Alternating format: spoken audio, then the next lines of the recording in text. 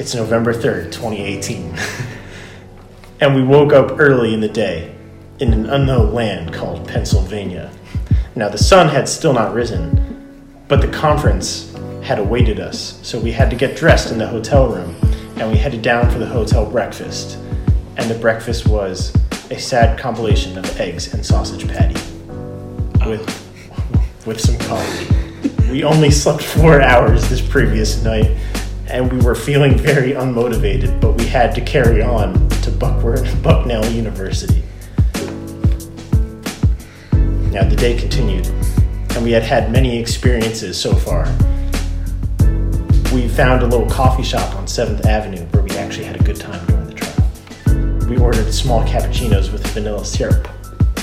They were good. Now, sleep yearned to all of us, and we feared that we would not be able to make it through the day, and outside the cold winds were howling. Later in the day, we made it further than we thought was possible, sitting through the RA sessions. We now knew that we were little fish in a big pond, and that the university was an interesting place. We had seen many things: classrooms, hallways, a gender-inclusive bathroom that was only open from 8 a.m. to 4 p.m. We were tired and wanted to go home, but only time would tell if this trip would have been worth it. So far, no, it was not. P.S. Being a boss presentation really sucked.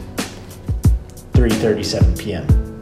We found out that we could have left back for a Rampo that night and not the next day.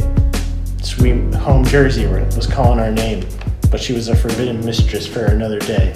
We reevaluated our life choices and how we ended up there. But we made it through the day.